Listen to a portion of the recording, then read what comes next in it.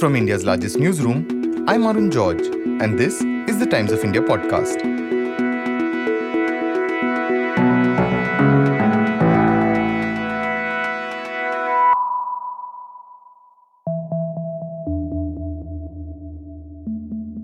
The world sat up and took notice when protests broke out in China against its zero-COVID policy. But just as quickly as the widespread protests erupted, they also seemed to end. William Hurst is the Chonghua Professor of Chinese Development in the Department of Politics and International Studies at the University of Cambridge.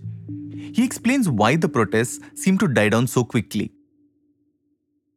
Well, I think that they're notable in that seldom have we seen one umbrella frame or master narrative linked together what are usually quite distinct or even disconnected strands or repertoires of contention in Chinese society. So we see every day in China, there are scores of protests, even hundreds of protests around different issues.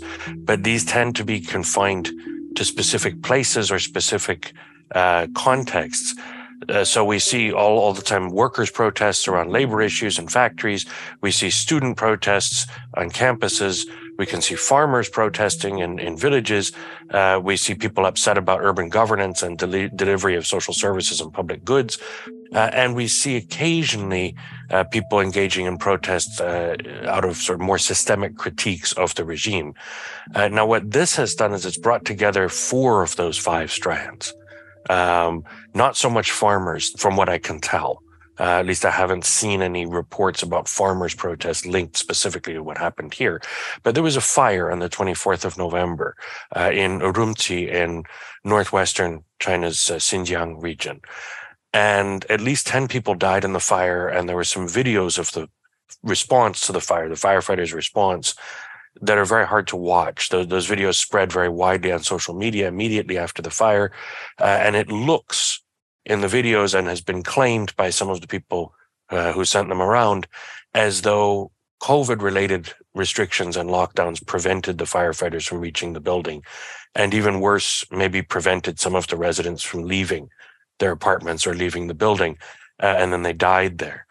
And so this sparked immediately a sort of sense of outrage among many people, and motivated all of these different diverse groups kind of to come together around protests against the ongoing lockdowns in China. Those protests lasted for several days, and then they seem to have, at least for now, dissipated. In part, I think, because the state turned up the dial a little bit towards repression. Making it clear that there would at some point be a cost to continuing to protest, and engaging in some very targeted repressive measures like arresting a few people. But the other thing is that it's just very difficult to hold together a kind of umbrella framing like that for very long. And I think what we're seeing here is just the failure of that to continue to bring together these otherwise disconnected groups. In today's episode, Professor Hurst is in conversation with my colleague Pinaki Chakraborty about the impact of the protests against the zero-COVID policies in China. He explains how China could ease its zero-COVID rules and the action protesters could have faced. He also explains why the vaccination campaign has been so slow in China and the big worries for the nation as it opens up. Has the government eased the norms, and does that also show that the government is willing to give a little? I think very slightly, yes. There are some small moves, although not insignificant ones, towards opening. But at the same time, and we have to remember that the Chinese government always likes to remind us this isn't just one policy. They call it dynamic zero COVID as a strategy, rather than a singular policy that can be just switched on and off. So there's actually a tremendous suite of regulations and measures that are in force all the time in different places in different ways, from city to city, neighborhood to neighborhood, even building to building. So your building may be completely locked down. My building next door is not. And I can come and go to work and do normal things. This is what the situation has been like in China for a very long time. And it still is like that. Even with some of the restrictions being eased a little bit in the last few days, talking to people on the ground, it's quite clear that not every place has eased the restrictions equally. If we take, for example, just one city that says, all right, we no longer need to have negative test results to go inside offices or shops or other public spaces. They may say that, but then individual offices, shops, or public spaces may decide that they still will require a negative test result to enter because they're not comfortable rolling back that restriction. When you say that individual companies will decide, it indirectly means the government decides, right? What the government is doing is they're setting a kind of baseline. In practice, the restrictions that the government puts in place are a kind of floor rather than a ceiling. So again, we saw this kind of in many countries on some level where the government would say, you no longer have to wear a mask to go into indoor spaces. But some businesses or offices or government offices even sometimes would say, if you come into our place, you still have to wear a mask. And they continue to do that for some time. And that's essentially what's happening in China now, is that the government is saying we don't need to require this anymore. But there's very little consequence for someone to require more than what the government mandates. And so I think for actually quite a long time, I've thought that it's very likely that we would see some easing of restrictions in March of 2023. Because that's when we have the meetings of the National People's Congress and the Chinese People's Political Consultative Congress.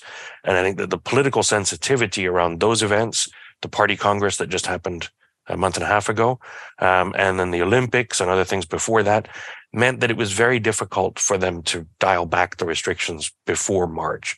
So I thought after March, they would try very hard to return to something as close to normal as possible for economic and social reasons, because the harm being done to society and the economy is really severe by the 3 years almost of ongoing degrees of lockdown across most of China. So that's not going to be easy even when they do that. And there'll have to be a long period of back and forth and kind of easing and tightening and, moving back, as again, almost every country experienced. In the UK, it took us almost a year to get out of lockdown to complete return to normality. And I would expect in China it will also take a long time. But now it looks like if things have changed, it may be that they're trying to accelerate that a bit. I have no evidence for this except my speculation that if they're starting now to try to make sure all old people are vaccinated, starting from this week. And if they're trying to move faster with rolling back restrictions, the target date, I would guess, is the Chinese New Year on the 22nd of January. So they may accelerate this timeline by a couple of months. Whether or not that's in direct response to the protests, I don't know. It's possible that that's a factor, certainly. But I think the decision has to have been a little while in the making. You can't roll out a national vaccine campaign on every street corner in 24 hours. Even the Chinese government can't do that, right? So they'd have to have had this in the works for quite a while, and maybe they moved it up by a week or something, but they didn't just decide this immediately and put it into place. The protests that have happened, how are these protests very different from the ones that have taken place earlier? Well, I think they're different precisely because of that master frame or general narrative against the lockdowns that really crystallized for many people their sense that it was worth it to go out into the street and to articulate claims and engage in contention. So in a lot of the literature about social movements or contentious politics, there's an assumption that there's an organization or a leader of a movement who can craft a frame or a narrative and deploy that strategically to motivate people to protest. In China, you really can't do that. There aren't a lot of organizations that can pull together a social movement. Most that would potentially form are going to be repressed fairly quickly. There aren't usually leaders who step to the fore and try to articulate a frame. And that what we saw here is really an example of what I would call a kind of structural framing, that there's something out there that happens or that sparks a feeling or a sensibility about an issue that resonates very deeply and powerfully across a large number of different segments of society. And that happened to occur with this fire. As far as I can tell, there was no individual or group who said, this fire is a tragedy and we need to protest because of it.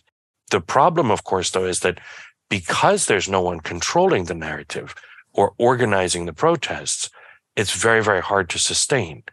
And quickly, as the protests continued, the grievances and the claims started to drift away from just being about the fire or the lockdown to including other things. All of these things that started to happen around censorship and freedom of the press and other issues that people had with the government. Now, the problem with that is that there were many people who turned out originally because they were upset about lockdown. They didn't necessarily want to engage in protest against censorship. And so they began to feel uncomfortable being there in the same protest and decided to leave. And so eventually, the combination of sort of being alienated from this shifting set of grievances and claims, or just growing tired of it and deciding to give up, is probably enough to get the protests to dissipate of their own accord. In addition to that, then the state gave some small signals or gentle messaging that repression was at least possible, if not likely, should this continue. And I think that's a message which will not be lost on most citizens in China. It will be easy for them to perceive that message, and then a lot of people will become afraid to continue as well. Is there a kind of resentment against the leadership? I think there's always resentment against any leadership in any country, right? There's always people who are angry with any government, and I think China's no different. The difference in China that many people will point to is that the government has been rather adept at pushing that anger down away from the central government and towards the localities. So if something is wrong, the tendency of a lot of people protesting about it will be to blame their local authorities or a particular firm or a particular organization rather than to blame the central government. And the central government, of course, prefers that they do that rather than to come and blame the central government. So that is different about these protests as well, that they did target in a much more focused way the central government and central leaders and policies than most protests in China that tend to target local measures and local leaders. How should the Chinese leadership look at these protests after Xi Jinping has been given a renewed mandate? So are these challenges that he faces, or they can be brushed aside easily? Well, I think it was a very alarming development for China's leaders to see this happen. I think they must have been extremely concerned when this broke out. But at the same time, I think that they had a very good sense of how to respond. I think the Chinese government has learned a great deal over the last 30 or 40 years about how to respond to protests effectively in ways that don't risk sort of very costly repression, and that also don't necessarily entail bargaining with or giving concessions to protesters. And I think they would probably look at this as a great success in managing the protests that way. And then as they also begin to move forward with rolling back some of the restrictions, I think they can point to that, although I don't think they have explicitly, and they probably won't do that explicitly, but they could point to that as a sign of progress in a way that undercuts any claims if somebody wants to protest again. So in other words, if next week someone wants to have another protest against lockdown measures, the government could say, well, why are you protesting now? We've already started rolling back those things. We're already fixing that problem. It's already in progress. And I think that probably is a very effective way of dealing with the protests specifically. But the fact that there are a lot of people who are very upset about many issues and feel sort of deep sense of grievance has been present in China for a long time. It's just that those grievances tend to be separated into different streams and very seldom come together. So they're more manageable from the state's perspective. So what normally happens to the protesters? Now, a lot of them, the videos have been recorded, and a lot of them have the photos taken, and the Chinese government is basically tracking them down. Mm. So what normally happens to these protesters? Well, this type of protest, as just occurred, is not really normal in China. So the response may also be special. But in a situation like this, normally the government wouldn't have to do anything to the protesters beyond what they've already done because they've stopped protesting, right? As long as this doesn't recur, there's really no need to do anything. And the more action the government takes, the higher the risks and the costs become for the government. So it's easier just to allow this to dissipate of its own accord, which is what seems to be happening. Now, there have been these reports about people getting phone calls and receiving, sort of veiled threats from the police or other branches of the government. And that's also something that can be done just to remind people that actually their presence at the protest has been noticed and that there could be a cost if they were to do that again or if they were to continue doing that. There's a lot of speculation around how people were tracked. I don't know. I haven't heard anything definitive or with any real evidence of whether this was done from videos or from mobile phone tracking. It could have been any of those things or a combination, or something even much lower tech. Right? There could have been a police officer who observed someone there and happened to know or took a picture of them and recognized them. So it's probably some combination of those factors in terms of how people were tracked. But I think the state is really just trying to send a message that they know what they did. So I know what you did, and I hope that you don't do it again, sort of messaging, rather than anything more severe at this point. So in terms of the economy and the long lockdown that has taken, do you think these also play a pivotal role in, a lot of people expressing their anguish? Yes, I think that there are significant economic factors behind these protests and repercussions from lockdowns related to the economy. The economic situation in China is very bad, and it has been bad for a long time, actually. It's been not as positive in terms of growth as many outside China have believed for about the last 10 to 15 years. There's been sort of a declining basis for continuing GDP growth. There's a rising tide of youth unemployment and underemployment. There are lots of other economic issues and problems. There's a huge asset price bubble in real estate that the government is struggling to figure out how to address.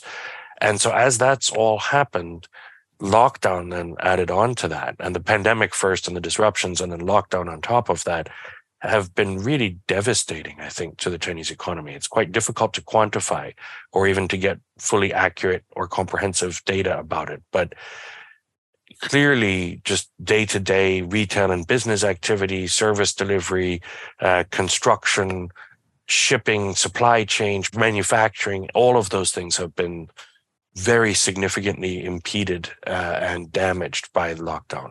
And I think that's one of the reasons why the Chinese government from more than a year ago was almost certainly not thinking that they wanted to prolong lockdown indefinitely just for the sake of prolonging lockdown.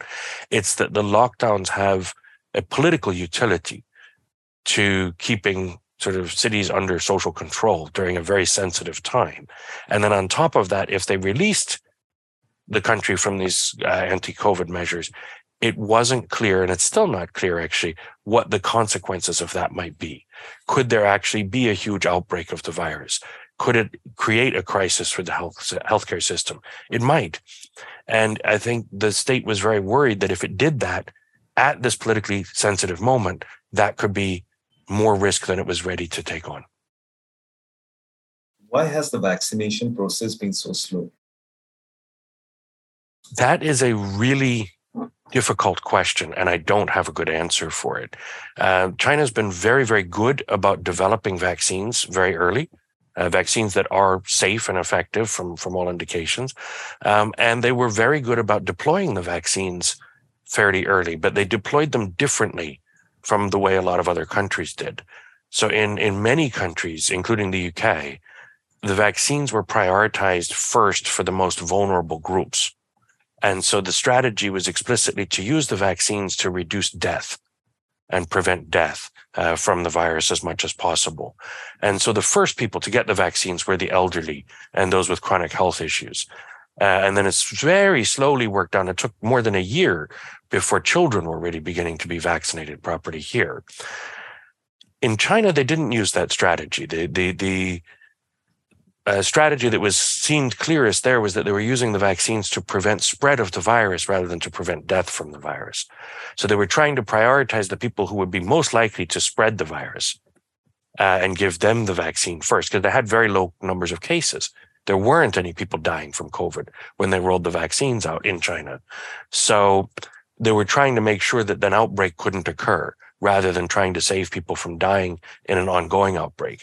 And because of that, the elderly were not at the front of the queue necessarily. And so as time went on, many of them just decided not to get vaccinated or never bothered to get vaccinated. And I don't understand why people don't want to be vaccinated. We see this in many countries, although it's not usually the elderly in other countries who make that decision. But for whatever reason, a certain percentage of people don't want to take the vaccine, don't feel comfortable with the vaccine.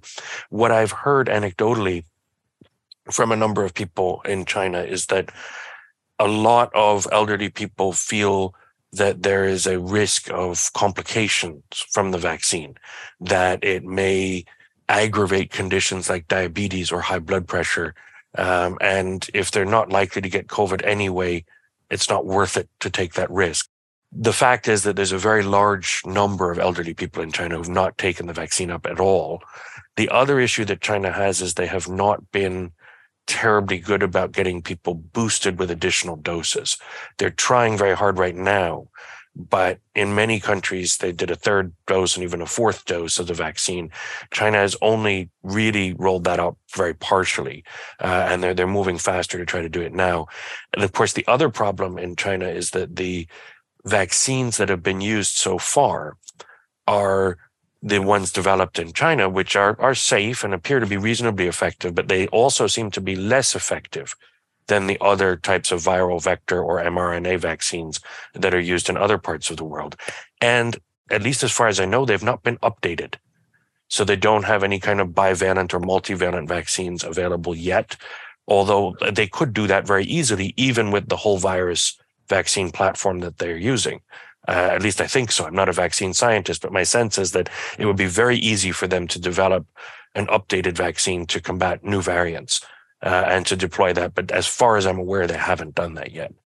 The third problem is when they do begin to open, the population will be more vulnerable to higher numbers of cases. And unfortunately, I fear higher numbers of deaths from COVID, in part or in large part, precisely because of the success of zero COVID for so long. Almost no one has had the virus yet. And so in most countries, by the time we began to really open, a very large number of people had already been sick with COVID and recovered. And that gives people some additional immunity, it seems. And so no one has infection-induced immunity in China. And therefore, when you rescind the restrictions and allow the virus to spread, probably a higher number of people will get sick, and some may even get severely ill or die, even if they've had the vaccine, than would be the case in another country where the virus had already spread.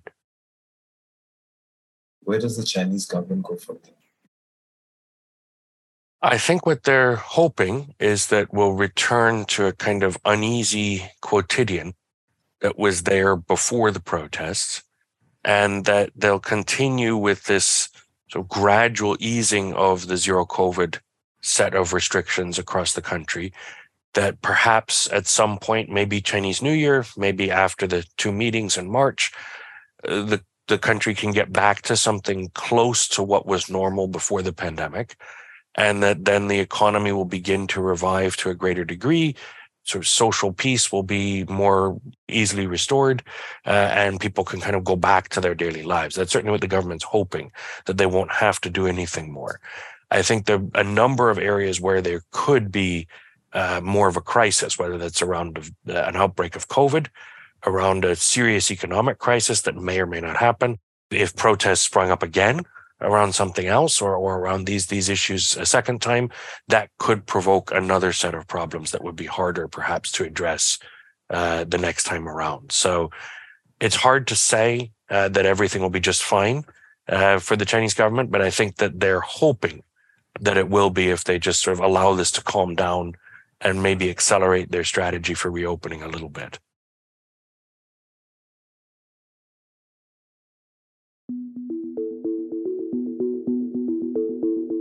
Today's episode was produced by Jairaj Singh, Sunay Marathe, and Anuja Singh.